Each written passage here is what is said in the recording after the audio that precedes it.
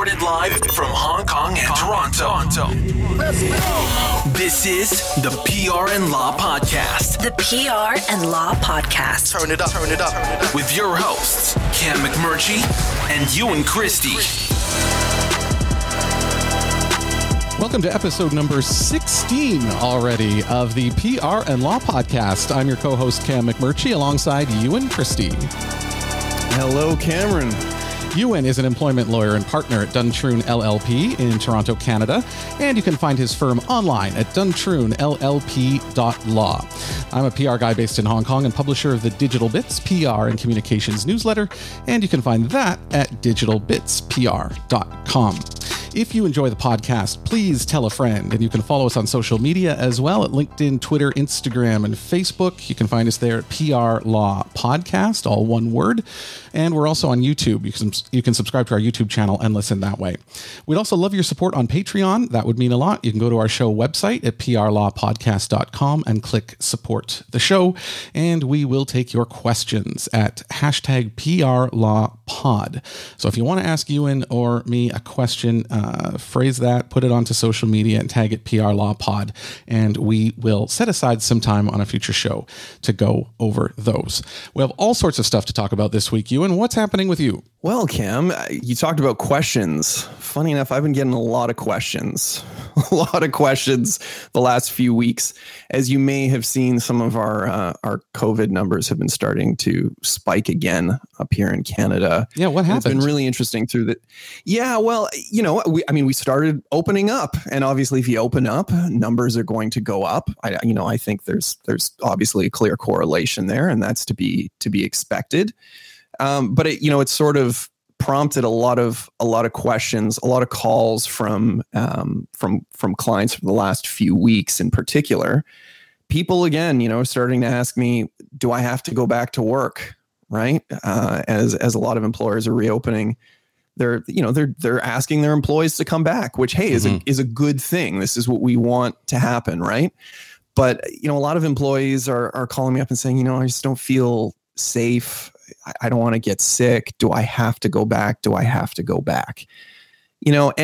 look, Cam, this is an issue everywhere where this is happening. Employees that need to return to work and might feel unsafe.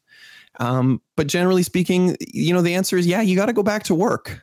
I get a lot of people have taken to working from home, myself included.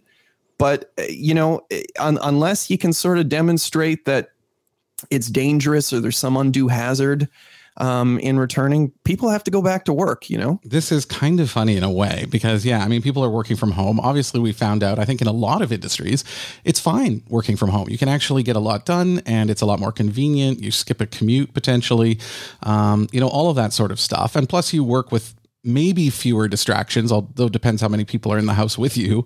But after getting used to that and getting into that routine, I can see how, especially if there was a long commute or something with it, it's going to be very difficult to go back to that because you think, why? If I could get everything done from home, why do I have to do this big inconvenient thing to get the work done when it appears unnecessary in many cases? Well, yeah. And, I don't want to jump too far ahead. Later in the show, I want to talk about a fantastic article I read on just this point called The Great Reset and how, we've completely reframed the economic framework and how we work and how we're going to work in the future. So we'll get to that later in the show. But yeah, again, from this sort of stuff always changes from jurisdiction to jurisdiction. But, across Canada, generally speaking, the threshold for whether or not you have to go back is somewhere in the range of, is there undue hazard?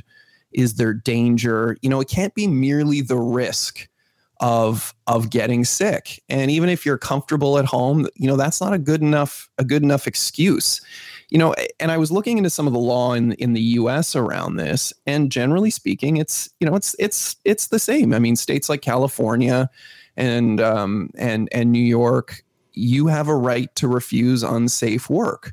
But, unless you can demonstrate that, you have to go back. Mm-hmm. That's just the way that it works. So now again, these situations are always examined on a case by case basis, like all of these issues, right? So, if you have a particular disability or or a particular medical illness that precludes you from returning to the environment, those are very, very legitimate reasons not to go back. Perhaps, you have childcare issues that you don't have access to childcare because, schools and daycares, preschools, what have you, remain closed. Those are reasons upon which you can be accommodated. But, outside of sort of these unique areas, you have to go back if your employer requests you to go back. And, you could be in some deep trouble if you don't. I mean, in most provinces in the country, if you refuse to go back when your employer asks you, it could be construed as an abandonment of your position, which effectively is equivalent to having been fired. But abandonment, of course, where it's sort of different, you could forfeit your right to, unemployment insurance or employment insurance benefits. And really, we don't want to get into those sorts of situations. Yeah, people should know, if the boss says you're working at 9:00 Monday morning in the office and you don't go in, there's going to be a problem. I mean, pandemic or not, it's kind of what you have to do, especially if the caseloads are getting better and people are going back and it seems to be safer. You're right. I can see how it's difficult to make an argument that it's too dangerous. I mean, here it's sort of been the other way. I mean, I mentioned last week in Hong Kong that I am working from home again. And it's a new thing because we've had over 100 cases for 5, 6, 7 days in a row now. And each day the case number, the number of cases is higher and higher, which is a bad sign. And it's interesting because I actually do prefer working at home. So in one sense, I thought, this is awful for Hong Kong to be going through this now. And people are getting sick and we're seeing more deaths here as well. But I do kind of prefer working from home by the same token.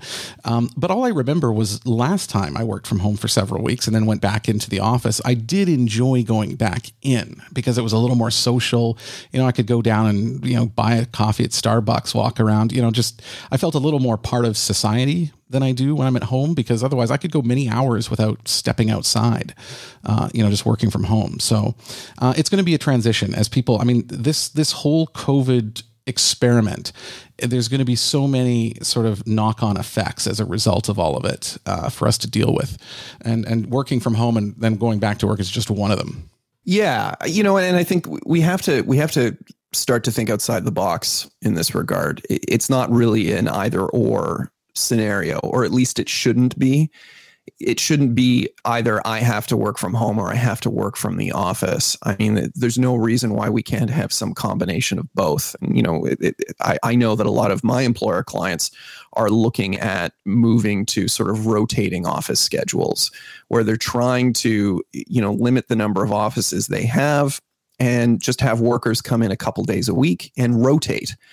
And I think that that's a really, really smart idea. First of all, it cuts costs for employers, so that's fantastic. You can occupy a smaller office space. Your rent is lower, your overhead is lower. Perhaps the number of administrative personnel you require on site or even off site drops. I mean, these are really, really good economic and financial benefits to employers who are trying to get lean right now. And I can tell you, I feel like I have some sort of symbiotic connection and relationship to what's going on in terms of the ebbs and flows of COVID, because depending on the week, I'm getting a lot of calls from clients either to start putting together termination notices, or I'm getting calls from employees who have been terminated. And then some employers in some contexts are starting to bring people back, which is great, and are looking to hire people in unique sectors. So again, really there has to be some flexibility in terms of these approaches from the employer's perspective and the employee's perspective. And we have to start to think outside the box. Again, just wanted to quickly go back to sort of my initial point about the refusals. The follow-up question I always get is, well, okay, I have to go back, but, I really don't think that it's safe. I really don't think that my employer is doing everything that they can to maintain a safe work environment. Well, again, that's fine. I mean, most provinces and, a number of jurisdictions in the States, there's a framework for how to deal with that, right? You can bring in an officer to investigate the work environment to make sure that it is in fact safe, that your employer is providing access to PPE, that there's social distancing. There is a framework to ensure that your employer is doing their part under the law in this regard. But, there has to be some flexibility. We can't just have this rigid approach, regardless of what that approach may be. And these frameworks are not new. I mean, they've been in place for a very long time. Of course, always, not just because of COVID-19. You have to go to a safe workplace. And if you don't feel safe, then there's channels to raise that. So it's been consistent, I think, all the way through. I want to say on a related note, though, I don't know if I've said it on this show, but this is something I've repeated over and over. And when I finally write my manifesto, this is going to be a chapter inside that manifesto. And it does pertain to work, because I get so frustrated with the working all the time. Actually, it's not that working all the time that bothers me.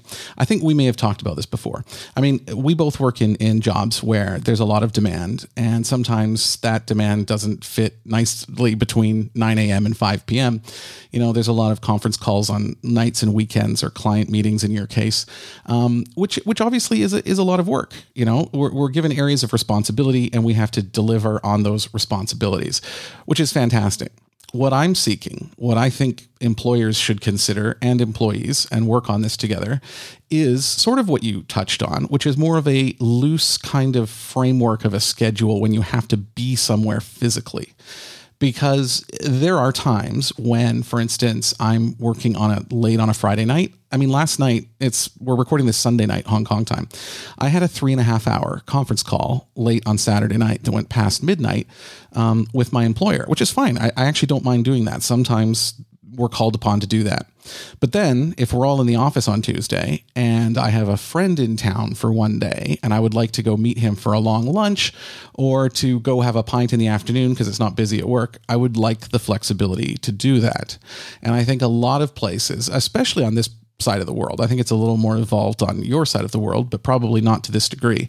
There has to be a better understanding of just you're responsible for delivering A, B, and C on time, and how you manage your time as a result of that is kind of up to you.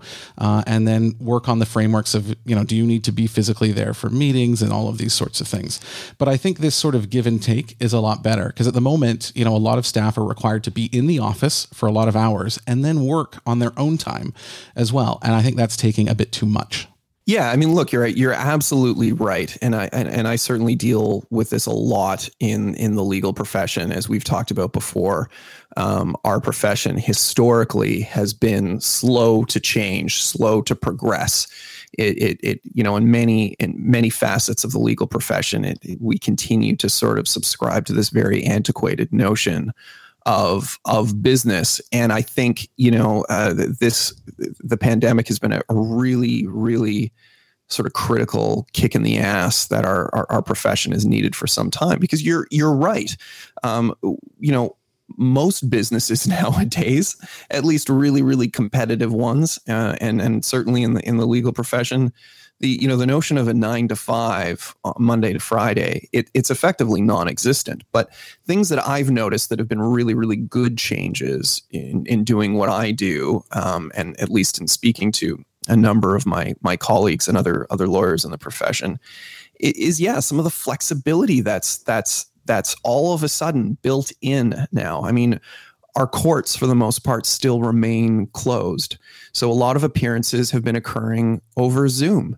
Well, there's fantastic benefits to that. I mean, often, for example, if I have to go to court to try and book a motion date, going to what's called civil practice court. I mean, I can sit in civil practice court sometimes for an hour and a half before I have an opportunity to sort of speak to my matter, which ultimately could take 5 minutes. Doing that over Zoom saves so much time. First of all, I'm not having to waste time getting to and from court. I'm not having to waste time sitting at court. That means I can do other things. It also means that clients can save the money and not having to pay me for that wasted time. These are great benefits that can be passed on to the consumer simply by integrating some technology that frankly has existed for some time now. This isn't novel. This isn't, we're not turning a page in terms of some new technological revolution, but it's great to see the legal profession and some of the other industries starting to find some flexibility in how things are done. Client meetings being virtual. And, let's think about that for a second. I was speaking with a good friend of mine who's a psychotherapist. Typically speaking, he meets with all of his clients in an office, in that very sort of traditional notion of what meeting with a therapist looks like, right? You're in a nice, calm, comfortable office in a one-on-one with your therapist, talking about whatever it is that you're talking about. Well, as he sort of explained to me, of course, they're not meeting in the office right now. So all of his sessions have gone virtual. And initially, he said he lost some clients over that because, there were those clients who were insistent upon the more traditional patient-therapist relationship.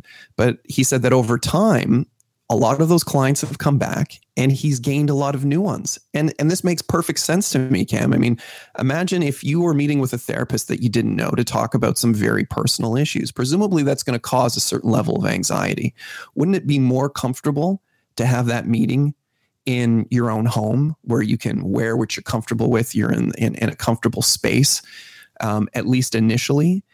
I mean, this sort of seems like no-brainer stuff. And I'm seeing a lot of the same things in doing what I do in my profession, meeting with new clients. Meeting with those new clients over a video call or even just over an audio call puts them at ease, because often, the people that I meet with are coming to me in a state of crisis. They've lost their job, or they've been discriminated against or harassed. And, it's sort of key to be able to put that individual in a situation where they feel as comfortable as possible. So I'm sure you have a number of sort of anecdotes like this, as do, every employer that I've spoken with in virtually every industry. I mean, they've found some keys, some benefits to this. And, I think it's just tip of the iceberg stuff going forward. I don't think it's universal. I mean, that's the only thing I'll say there, because I do think there are a lot of people that really do value the face-to-face interaction. And I think going to a digital solution sometimes doesn't feel as intimate. I think over time, people are adjusting and getting used to it. I mean, I'm seeing that to the point where, yeah, maybe the benefits outweigh whatever they feel like they're losing in that process. But it is still an adjustment. And I think when I do write that manifesto, there might be part in there on Zoom. Continue the debate with us on social media. Join us on LinkedIn, Facebook, Twitter, and Instagram at PR Law Podcast. All one word, PRLAW Podcast. Send us your questions now by email to askus@prlawpodcast.com. That's all one word, askus@prlawpodcast.com, or on social media with the hashtag PRLawPod. That's hashtag PRLAWPOD. All right, and I think you were going to talk about some of these issues in your legal section here. What haven't you touched on yet? Well, yeah, I think I'm sorry. It sort of came up and then we just jumped right in, didn't we? Ewan's a passionate man. That was once he got going, he just couldn't stop. Well, look, you've known me a long time. You know what happens if you wind me up and you get me going, then there's no stopping it. Yeah, I mean, that was really what I wanted to talk about for our legal segment. Actually, was just that right to refuse work. I think we probably gave a pretty thorough breakdown. But again, just sort of to sum up very, very quickly. Look, if you're unsure, if you think that your employer isn't doing their bit to provide a safe work environment, then yeah, by all means, reach out to some legal counsel to get some advice, regardless of what jurisdiction you find yourself in. I understand that lawyers can be expensive, but an hour of a lawyer's time could potentially be invaluable in terms of giving you some clarity in terms of where you stand vis-a-vis that employment relationship and whether or not it is in fact safe to return and whether or not your employer has been following those guidelines. And, and I think there's just a lot of apprehension and anxiety that builds up for a number of employees around these issues. And again, if all of that can be resolved in an hour of time with good counsel, then frankly, I think that's money well spent. Yeah, there's a couple of things sort of I wanted to sort of tag on here, which are not directly related, but they're somewhat related. One is Jane Mayer. I'm not sure if you're familiar with her, Ewan. She's a longtime journalist. I think she was at the New York Times for a long time. She's at the New Yorker now. She wrote a long piece about the regulations that are being gutted in the United States during COVID-19 pertaining to workplace safety. It's actually a long, well-researched piece, but it focuses on sort of the agriculture industry and sort of chicken farming. And just that, while we've been fighting COVID, that these regulations have been gutted to the degree that there's, COVID is spreading widely through these plants that are mostly, housing or holding migrant workers. Not all of them are there legally. People are getting sick. People are dying. And there's almost no information being provided by the company that runs these factories in many cases. So it is interesting because it is supposed to be that the government or a regulator would step in if there are issues over health and safety. And I think, unfortunately, in some industries in the U.S., that's not happening, at least at the federal level. But then the other thing, I will put a link in the show notes to that piece. The other thing I just wanted to pop back to, Ewan, was you mentioned about the online, the Zoom calls. And I think if we're going to talk about this, I think we do have to talk about data privacy and data security, because I think, we've mentioned on this show before that Zoom is arguably the worst in terms of keeping your data secure. I mean, they've been caught repeatedly not actually implementing the security policies that they say they do. We're routing their video calls through servers in China that were being intercepted. I mean, there's all sorts of issues like that around Zoom. But Zoom or not, these are issues. I mean, if you're talking to a therapist in person and you're sharing some very personal things, secrets or very, very private information, that is a concern, because that if hackers are out there or people with nefarious objectives are out there, that would be sort of a prime target to try and either sort of step in to intercept that conversation or to record it or to get a record of it. So, I mean, these are things too that are not worked out yet. I mean, we've had video conferencing for a long time. It's like you mentioned, it's not a new technology, but I feel like because of the pandemic, it's really come to the fore in such a big way, where people who had never used it before are using it. And I do fear when there's new technology like that that's embraced so widely, there's going to be people who get hurt because they're not thinking security, right? Like, it's just not something people think about. And Zoom took on. I mean, people just started installing it without a care in the world. And it wasn't until later that we found out maybe it's not the greatest app to have on your computer. Yeah, I mean, you make a great point, Cam. And also, when you're sort of pushing this technology, people don't take the time to sort of do that background and research. And again, in sort of an employment context, if your employer effectively says, hey, we're going to have a call over Zoom, that raises a lot of really interesting questions. Could as an employee, could you refuse to participate in that context on the basis of data privacy concerns? I don't know. That's actually a really, really interesting question. Maybe something we can look at in future episodes. I did want to sort of jump back to something else that you said, though, and that's the issue of migrant workers, because you're absolutely right. This has been a huge issue. It's been a huge issue in Canada here. I mean, we've had more than 1,000 migrant farm workers just in Ontario test positive for COVID. 3 of them have died. And yeah, I mean, the federal government, they provided an aid package to migrant workers to try and cover the costs of hotel rooms and food during 14-day quarantine periods, because the spread among migrant workers has been fast and furious. And it makes perfect sense, right? I mean, you've got a number of people in close quarters working, and we've seen spikes in the United States in the same sort of contexts. And, the other thing that's troubling about that, Cam, is, these are typically individuals who are unfamiliar with the legal system because they're not from the country. They don't necessarily know how things work. They don't necessarily know what health and safety entitlements they have even as migrant workers, or how to engage with the system. Who do they call? How do they, they're certainly not in a position to retain legal counsel more often than not. Who do they call? Who do they ask for help? So it's a huge, huge issue. I think it's going to continue to be a huge issue. And I hope that at the very least, it sort of sheds some light on what's going on in terms of migrant workers, across North America. Yeah, we talk about, the killing of George Floyd, which is obviously something that's tragic, but we look at the results and the potential for real change as a result of that death. It's not wasting the death if we can make some changes. And I think COVID-19 is kind of the same way. I feel like if we do take these lessons seriously, whether it's workplace safety, working from home, data security, all of these sorts of things, even just gatherings. I saw some video earlier this week of a concert, and I did think, there's, tens of thousands of people close together. No one's wearing a mask. You've got to be thinking anything could spread through there so quickly, but it feels like such a naive time now. And I hope we get back to that at some point or something close to it.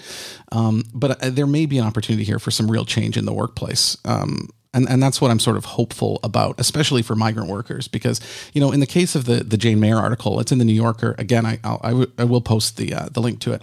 A lot of the workers don't speak English, which is obviously a problem. So they can't even read some of the notices that are being posted there. But then the irony is that their work, because they're sort of at a chicken packing plant, they're declared essential. So, they're some of the lowest paid employees in some of the most dangerous environments, but they have to be working, while a lot of other people are not. And so there's definitely a problem with that. There's multiple layers of problems in that setup. And it's way beyond time before that gets fixed. It needs to be looked at. Absolutely. This is sort of the pinnacle of precarious employment. And you're right. If this, like a number of other issues we've seen, has the opportunity to get, some print coverage or any coverage, I think that's fantastic, because, the reality is a lot of people they just have no concept of where their fruits and vegetables are coming from, who farmed them. We go to a grocery store, we buy what we need, we go home. We don't really engage in that level of critical thought of what is it that I'm putting in my body? Where did it come from? Who harvested this? We really sort of turn a blind eye to the labor perspective of that. So I hope that we shed some more light on those issues. Okay, Ewan. So in sum, if people feel unsafe in their workplace, if their boss is saying you've got to go back to work, but the employee feels that it is legitimately unsafe, you recommend them spend the money to talk to a lawyer, because it's probably worth it. Otherwise, they do have to go back to work, unfortunately. Yeah, and look, and if they take the position that they're not interested in seeking out counsel, then speak with a health and safety officer. Contact your Ministry of Labor or whatever the local equivalent is, because again, at least in Canada and the United States, there are health and safety officers virtually in every jurisdiction that you can contact to at least get some clarity, be it on a website or getting somebody on the phone. In terms of what duties and obligations your employer has and what duties and obligations you have as an employee. So there are other avenues.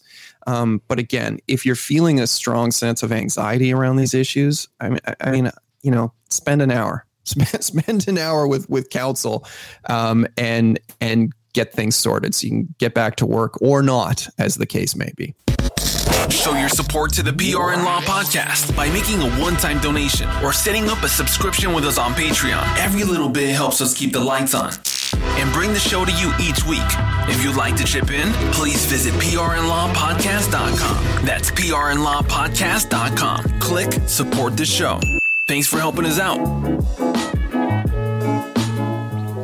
There's a couple of things I want to bring up, Ewan, in terms of communications. And I think, one of them goes outside communications a little bit more into marketing, but I think it's just such a fascinating case study. But before I get to that, I do want to mention Alexandria Ocasio-Cortez. I think she's probably well known enough that people listening to this podcast should be aware of who she is. But if not, yes, she's sort of a young star in the Democratic Party. She was elected for the first time in 2018. And she has made quite a name for herself. But this week, I've seen videos of her, and I think you have too, of some of the speeches that she's given on the Hill. And oftentimes they're quite impressive, actually. They're worth kind of considering and saving. And I think they're often quite biting. But the thing I want to bring up today really is there's another Republican, Representative Ted Yoho, and he's a Tea Party kind of Republican. And basically he sort of passed by Ocasio-Cortez on the steps in Washington.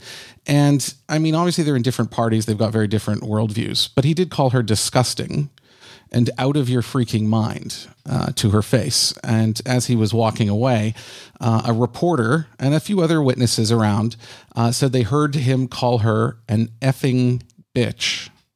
Not the word effing, though. And it was loud enough that it was heard by many people. And I think a lot of the witnesses felt that he was trying to make it heard by as many people as possible. Obviously, I mean, this is unbecoming of an elected representative sort of in Washington, D.C. The following day, he did speak. He didn't apologize, but he made some kind of bizarre comments that I think are still a bit confusing. So this is a brief part of what he said. No one was accosted, bullied, or attacked. This was a brief policy discussion, plain and simple. And we have our differences. The fact still remains, I am not going to apologize for something I didn't say. And he's referring to the expletive, which he continues to deny that he said. He continued, I cannot apologize for my passion or for loving my God, my family, and my country. The New Yorker mentioned it was unclear who had asked him to apologize for his religious faith, his patriotism, or his love of family. But he was ardent all the same, which I think is a very good point. Ocasio-Cortez did finally speak to this later, and she gave quite a compelling speech on the Hill. And I think the reason that I want to mention this, and because there's often speeches, and you say, why are we sharing this one? And I think it was because she was able to give a speech in an era where we are dealing with, for instance, a president who excels at name calling and bullying, and that has spread to basically political life in the United States and elsewhere to a very high degree. But Ocasio-Cortez was able to speak without using name calling and without, using expletives to make her point. And I just want to play a short clip of what she said here because I think it is quite well done. Having a daughter does not make a man decent. Having a wife does not make a decent man. Treating people with dignity and respect makes a decent man. And when a decent man messes up, as we all are bound to do, he tries his best and does apologize. Not to save face, not to win a vote. He apologizes genuinely to repair and acknowledge the harm done so that we can all move on. So there's a long history in the United States of wonderful speeches by senators, by congressmen, by presidents that do live on. And I think it's fair to say, in past generations, there was some very creative use of the language. And it's unfortunately just been dumbed down to such a high degree that this kind of a statement is quite rare now in terms of the effort and the fluidity with which she spoke and the words as well. And I think it was quite effective. And I think it would be helpful, especially in such a polarized time, to have language more like this. It wasn't a direct assault on Ted Yoho. What did you think, Ewan? Well, I mean, it's interesting that of the whole speech, you chose to play that one little clip because, yeah, I watched this and that particular part was the one that frankly resonated with me personally the most because I do have a daughter. I do have a wife. And I'm very, very, very conscious of that all the time in terms of all of my actions and how I conduct myself as a man, be it in a professional context or in a social context. But really, I think that this is sort of the very embodiment of the ad hominem attack, right? Where you attack an individual not for an argument or a position that they represent on a particular issue, but rather for who they are. It's a personal attack. And you're quite right. I think the state of politics in the United States is such that the majority of attacks and commentary we see nowadays are in that regard. They're personal attacks, and they're not attacks on issues and policy. And that's where I sort of really, really take issue with the comments. I mean, look, you don't have to agree with each other's political opinions, and let's have fierce debate around those issues. But really, I mean, let's sort of keep the personal attacks aside. Now, off air before we got going, Cam, I know we had a conversation about, was really this just an opportunity to score political points? Right? Was this just AOC getting up and thinking, well, hey, I've got an opportunity here. Let's use this. I've got a platform. Let's try and address this as a larger issue, almost as if she was running for election. And maybe that's the case. But frankly, who cares? Who cares if it's an opportunity to sort of address an issue, and in this case, systemic and adverse discrimination? I mean, I guess there wasn't anything particularly adverse here. I mean, if the comments are as they were made out to be, it's pretty straight up, direct misogyny and discrimination. But this is an issue. It is a larger issue at play in the political sphere and in other spheres as well. So even if it was an opportunity to sort of platform, who cares? Let's use it. Let's go with it, and let's try and make things better. Yeah, and I want to draw some attention here because first of all, I do encourage you to listen to the entire thing. By you, I mean listeners of this podcast, because it is quite a powerful speech. But I want to break down just a couple of things that she said, sort of in the overall speech and in this little segment here, and why they worked. And I think number one, her message is extremely clear. She sets the stage, she builds the context, and she's making a very pointed point in a very clear way. And number two, I think that clarity and the topic and the way she delivered the speech, which was the cadence was a bit slower, and she gave her sentences and her words a little bit of time to breathe. And that added some power to the speech, I think. So there was sort of a powerful side of it. The other one I think that she had in her favor was the righteousness of this. I think it's very difficult to argue that, men should be throwing around expletives at professional women. So, I mean, she's at the very beginning, before she even starts, I mean, she's got the sort of history on her side. She's already got the sort of socially acceptable position to begin with already. And that's a big leg up, but it's not, it doesn't guarantee that her rebuttal will be effective. It does need these other things. But it is a good leg up. And then also the language is clean. She didn't need to drop in sort of insults or sort of lower level language against Ted Yoho. It was just a very sort of honorable speech. And she was able to do that sort of very creatively, I think, in the way that she put this together. And you mentioned also, like, who cares if this is an opportunity for her to score political points? And I think that is such an important part of this, because you said, if she's doing that, who cares? And that's a luxury that people have when they've got these other factors. If they are making if they are delivering an important message, if that message is righteous, if it's right, if it's clear, if it's powerful, you're right. Then all of the opportunist side it just fades away. And I think a lot of times, even in companies, there's concern over, will this be taken cynically by the media, or will our competitors see this as just an opportunity? And yeah, of course, that is a risk that companies run when they do speeches like this or communications like this, and governments as well.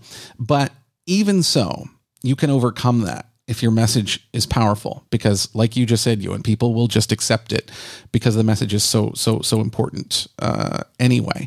And so this is why I think she really hit on these things. And it's such a good lesson in how to handle a difficult situation, because she looks like such a more honorable person compared to Ted Yoho, based on what he said to her in person, and then his comments, which were a non-apology afterwards. And I think she's done such a good job of just drawing that contrast.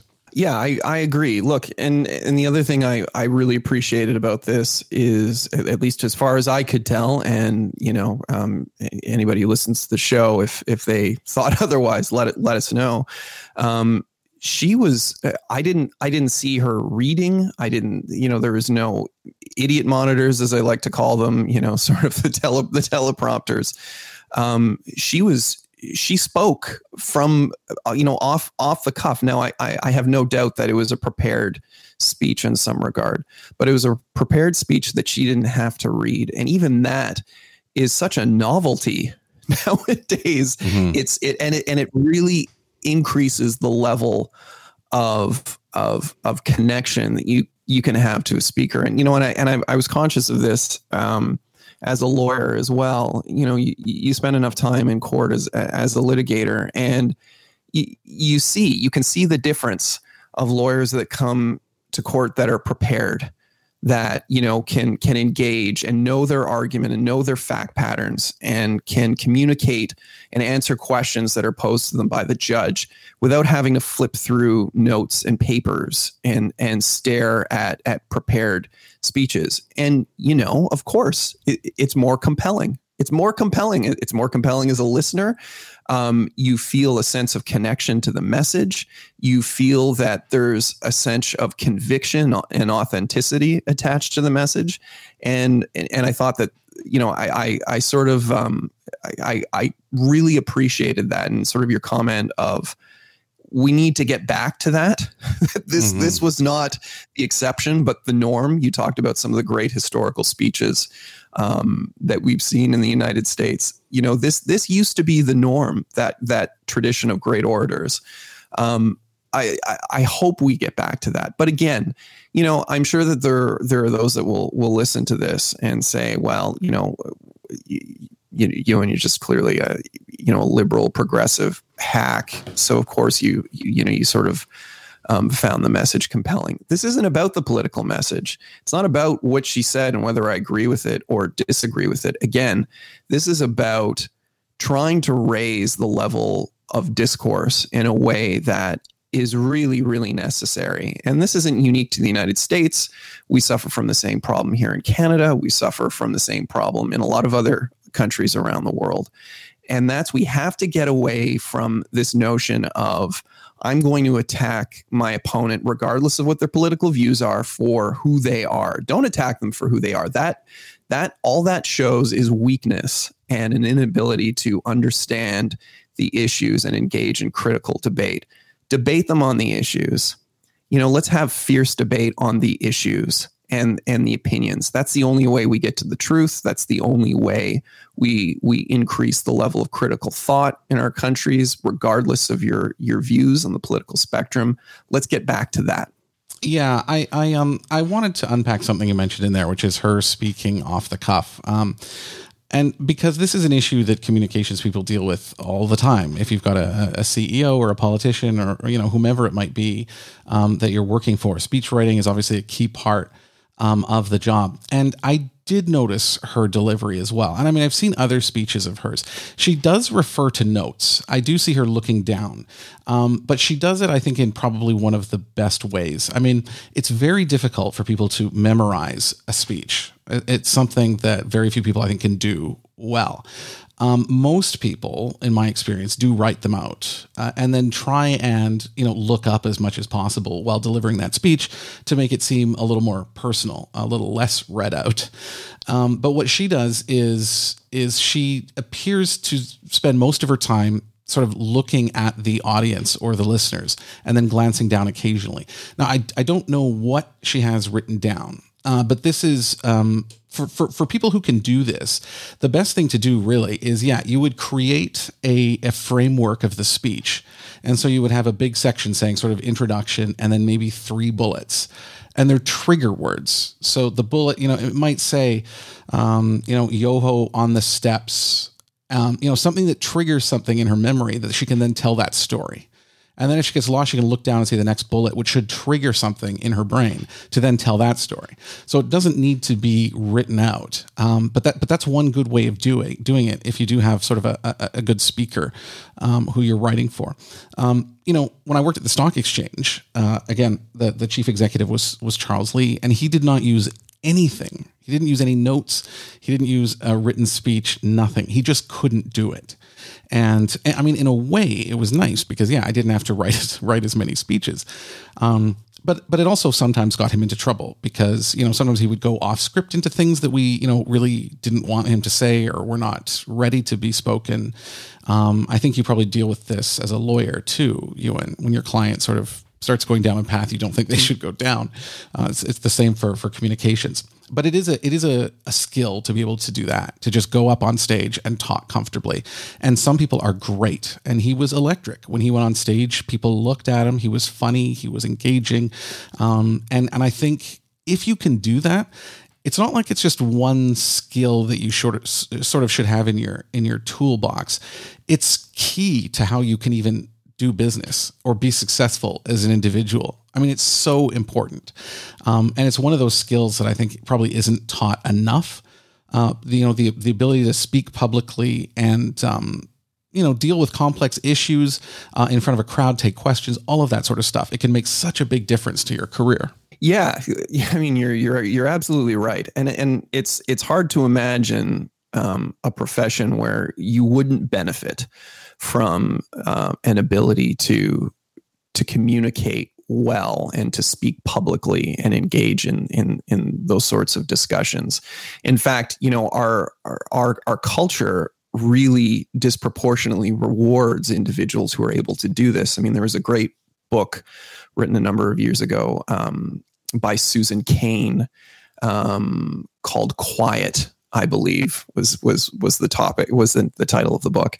And she was talking about the power of introverts and how introverts are often left behind in very, very unfair ways because they don't feel the need to constantly put their own opinions forward, and that is often interpreted as them being less intelligent or less capable, when really all of the evidence strongly suggests the opposite.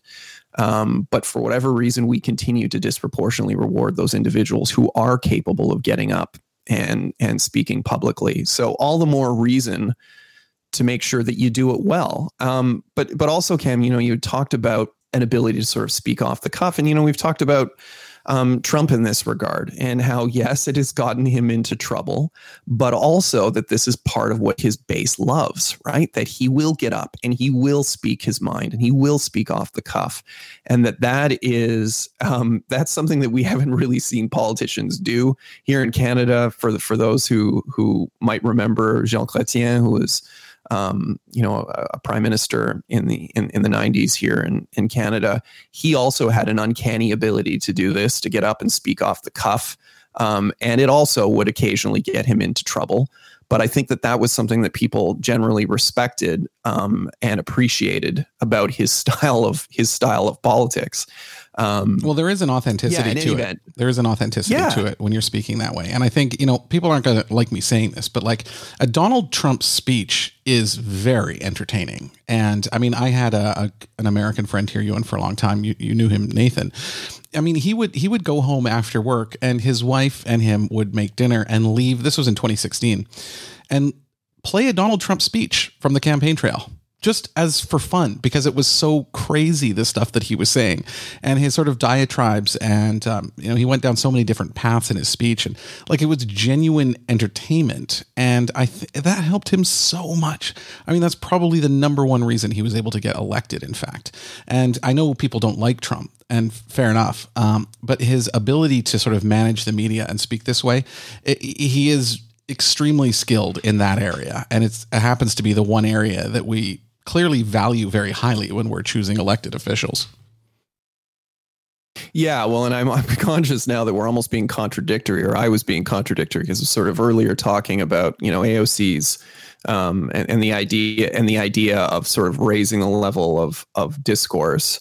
And now I'm sort of, singing the praises of an ability to sort of speak off the cuff, but I don't necessarily think that they're mutually exclusive. I think, the former can complement the latter and vice versa.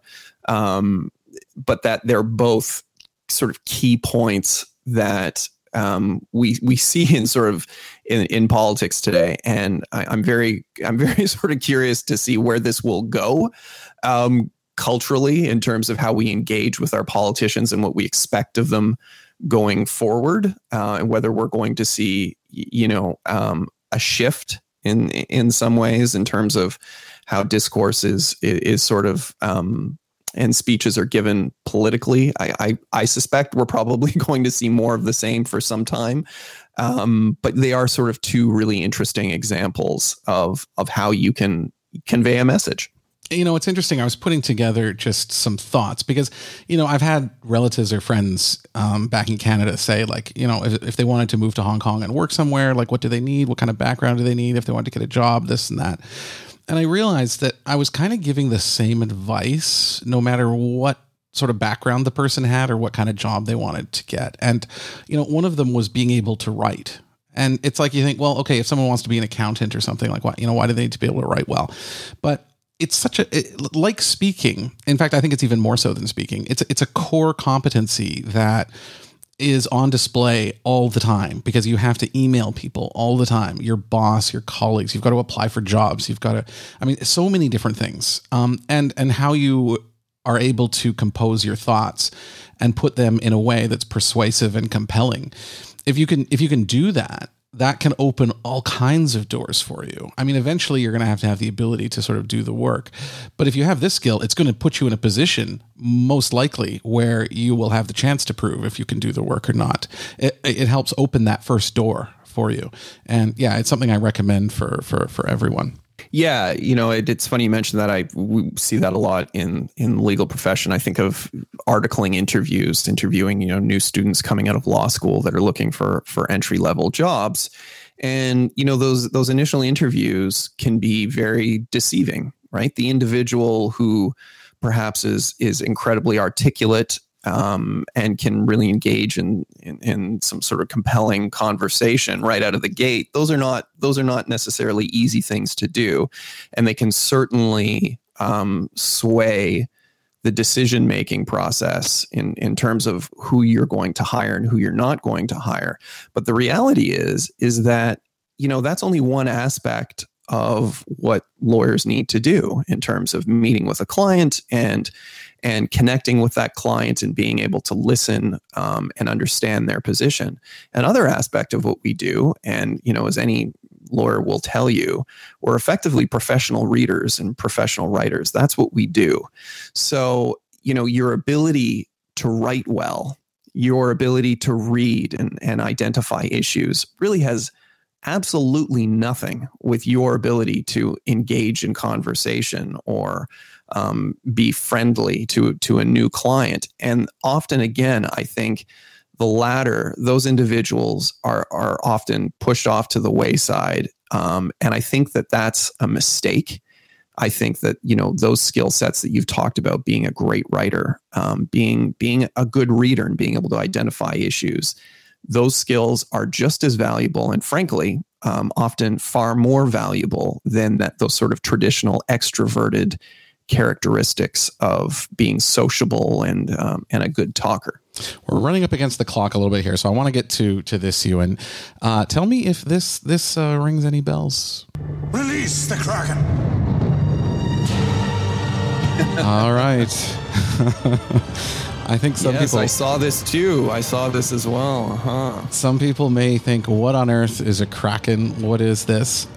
This is Seattle's new NHL ice hockey team, which was announced. The name was announced this week.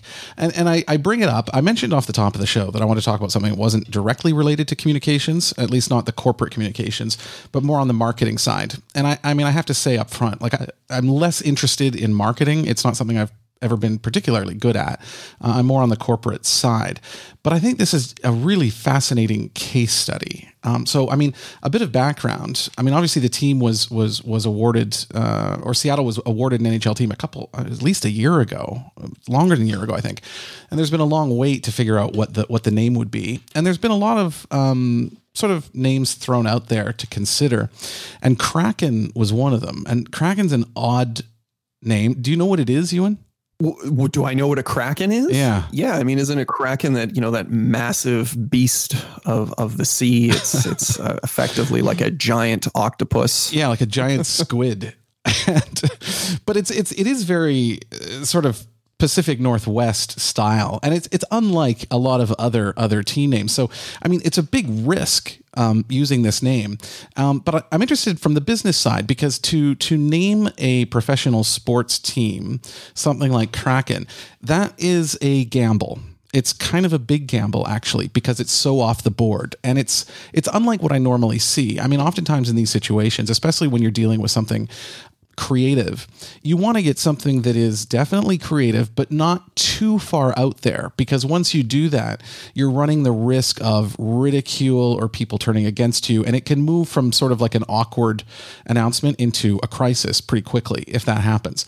So I sort of admire the forward-thinking, risk-taking part of this, and the franchise is actually run by Todd Lewicki. I'm not sure if you remember that name, Ewan, but actually he was part of the team that set up the Toronto Raptors and came up with the Raptors name in the NBA. Yeah. So I just want to play a quick clip. This is Tom Mayenknecht. He's a sports business expert. He's been involved in some of these incidents or naming teams as well. And these are some of his thoughts on the Kraken.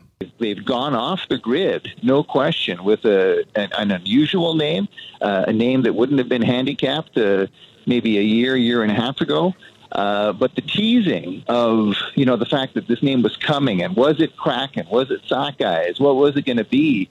That led to a lot of retailer interest as well. And I think you're going to see a very strong follow through, because in my view, they've hit it out of the park in terms of being original in a time where it's so hard to be original, given the fact that so many good names have been taken, and you don't necessarily want to borrow from names that are popular in other leagues. Certainly it's a risk, like the Toronto Raptors were back in the day, but a lot of the similar principles, including the fact that kids are going to be all over it. Now, there's a downside here, Ewan. I think you've probably heard them. I mean, if the team name is called Kraken, what do you call their fans? Crackheads? Do we call their rink Crack House? I mean, these are things that could come up, and there's certainly a risk. And so I want to again throw to Tom Mayenknecht on exactly this point. I think ultimately the uniqueness will override it. And also, Farhan, I mean, it is one of the vulnerabilities of the name, and they certainly would have studied it. It's certainly something that I considered in terms of my own sort of belief that was the direction that they were going to go. And I know Todd well enough to know that it would have been all about storytelling. It would have been about how do you come up with a name that has a certain mythology about it, and how do you come up with a name and a look that appeals to kids, but also young people of all ages, if you know what I mean. And I think those principles will overridingly overcome the fact that there will be that crackhead reference used pejoratively to fans of the Kraken, for sure. I think he's right, though. They hit it out of the park on this. I watched the unveil video.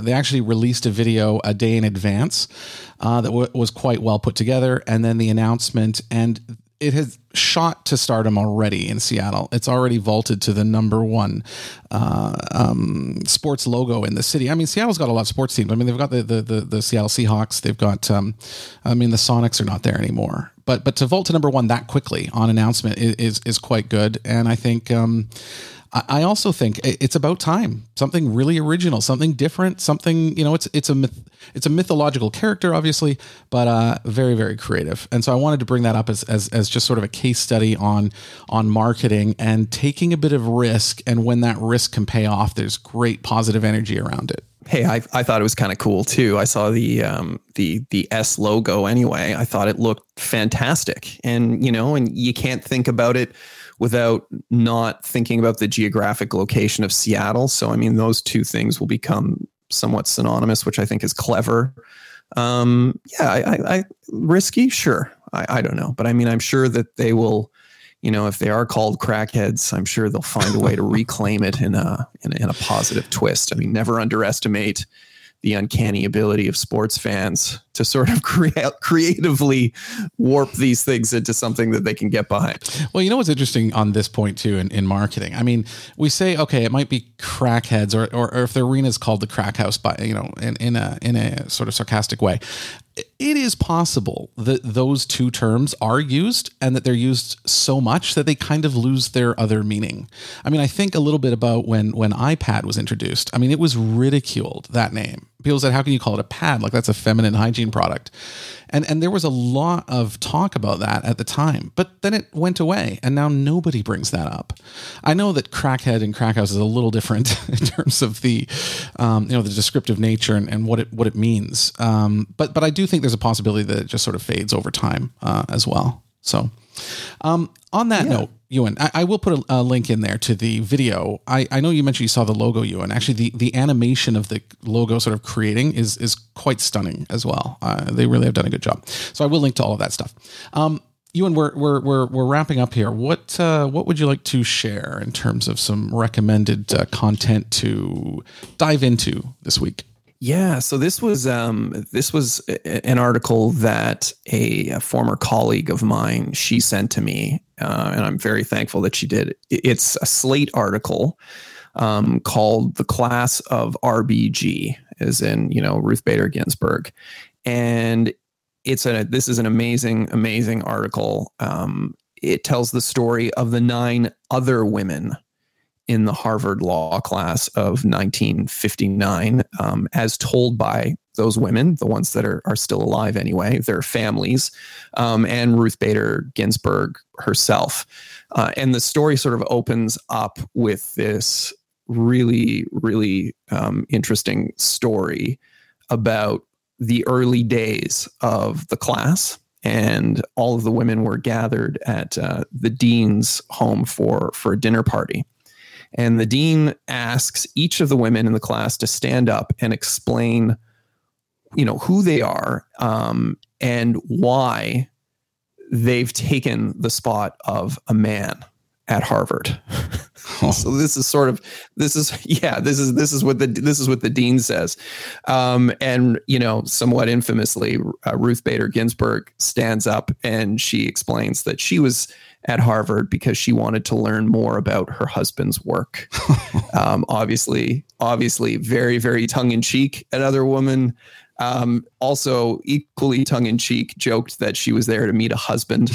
But really, Cam, the story of these 9 women, it's amazing. And the article dives really, really deep. It's a long-form article examining what these women went through in law school, the struggles that they had to sort of secure good employment after the fact, despite being top students at Harvard, all of just the systemic racism that existed in the legal profession against women. It's a really, really amazing read. One of the women even talks about she was pregnant at the time, and the lecture hall where obviously all the students would go for class, there wasn't a women's washroom. The women had to leave the building to go to the washroom, and she was pregnant at the time. So she came to an arrangement with the men to where she would put a sign on the door to let them know that there was a woman in the washroom, and to stay out until she had finished. This isn't that long ago, you know? No, not at all. It really isn't, you know. And to think, you know, I started law school, I was in 2005, and I believe our class breakdown was 51% women and 49% men. So, yeah, obviously things have changed a very, very great deal. My contracts class and employment law class were taught by women, which of course was just unheard of at the time, back in 59. Anyway, a really, really great article. It's also a 2-part podcast. I have gone through the first part, and yeah, highly recommend it. Oh, that reminds me too. I'm absolutely immersed in the podcast Guru, which is done by Wondery. I cannot believe I didn't know about Wondery. I ended up reading about them on a website that I write for called 9 to 5 Mac, and they were looking at podcast networks. Wondery does some incredible podcasts. They are sort of true crime, or they are sort of case studies, or they've got a wide range. But the one I'm currently into is Guru, and it looks at sort of a self-help guru and the extremes to which he put his followers through certain actions and acts that ended up with some big consequences. It really is kind of a riveting show. But the main thing I wanted to mention just before we wrap up, an article in Forbes. It's also a long form article. It's called I Scream, You Scream, the meltdown at the Museum of Ice Cream. I don't know if you've heard about this, Ewan, but there was a museum, and I'm using scare quotes here, which was basically sort of an Instagram hall. There were multiple rooms that you would go in, and there was, a big pool of sprinkles that you could dive into and take a picture. And there's all kinds of sort of stuff like this that you would use for Instagram. So obviously it's a huge hit with the millennial groups and younger, also the Gen Z folks. And it was built into this quite successful project with their main story in New York City. And it was built by a woman called Mary Ellis Bunn, and she is just 28 years old. And at the height, she compared herself to Walt Disney. I mean, she felt that she was at that level, and that what she was creating were these magical experiences where young people could go and spend time and just really, really have a lot of fun. But it broke that she was really not a kind boss, and some of the abuse that she put on her staff until everything unraveled. And I talked earlier just about like looking at good case studies. I think the Seattle Kraken, that's a positive sort of marketing case study just based on the outcome. This is such a good case study to take a look at as something that ends very poorly, and some of the things that business owners might want to think about when they are growing their business, and some paths that they should not go down that could be quite consequential. It's a fascinating read. I wasn't familiar with the Museum of Ice Cream. I certainly am now. I see mentions of it here and there, but just a really compelling story. Great. I'll have to check that out too. Right. So send me the links, Ewan, the ones that you talked about. I'll put those into the show notes, and yeah, that'll be all good. Anything else, Ewan? You want to pass along any messages? Anything else you want to raise before we wrap it up? No, only that, we don't have time. We sort of touched on it earlier. I'll put a link in the show notes. Another great article I read in the Globe and Mail called The Great Reset, and just talking about two major waves of layoffs around COVID. So, the first being the direct result of COVID and unique to the pandemic, but the second wave dealing with sort of underlying economic drag. And this is where we're going to start to see some real revolutionary change. In fact, it almost is referred to as like a new industrial revolution, and just massive reform across industry in terms of how business is conducted, and the way that employers hire and structure their businesses going forward. So we'll put a link to that as well. I think we've barely started some of the changes that are going to happen as a result of COVID-19. I think in a lot of parts of the world, including here in Hong Kong, it's getting worse. Oh, I should mention too, before we close up, we've talked a lot about Vietnam's successful track record. They ended up with a new case this week, and they have no idea how this person got COVID-19 because their borders have been closed, and he had not traveled in something like 10 months. So it's very, very strange. They're back on with one case. So I mean, we're still. I just feel, I've said this before, I think we're still closer to the beginning than the end of what COVID-19 is going to do. It's going to be with us a while. I think the changes. There's some big changes still coming to the future of work and many other things. So I think we'll have lots of material, Ewan, in future shows. Great. Well, let's leave it on that happy note then, shall we? Yes. So stay safe, everybody. That's the main thing. If you like the show, please tell a friend. It is good to get the word out there. We definitely love new listeners. You can also follow us on social media. You'll get an update when we drop a new show. And also if there's any updates to some of the stories that we talk about, we often post them there. And you can also listen to us on YouTube. And subscribe that way, and Patreon and the website, blah, blah, blah, et cetera, et cetera, et cetera. So this is Cam with Ewan signing off from the PR and Law Podcast. We'll see you next week.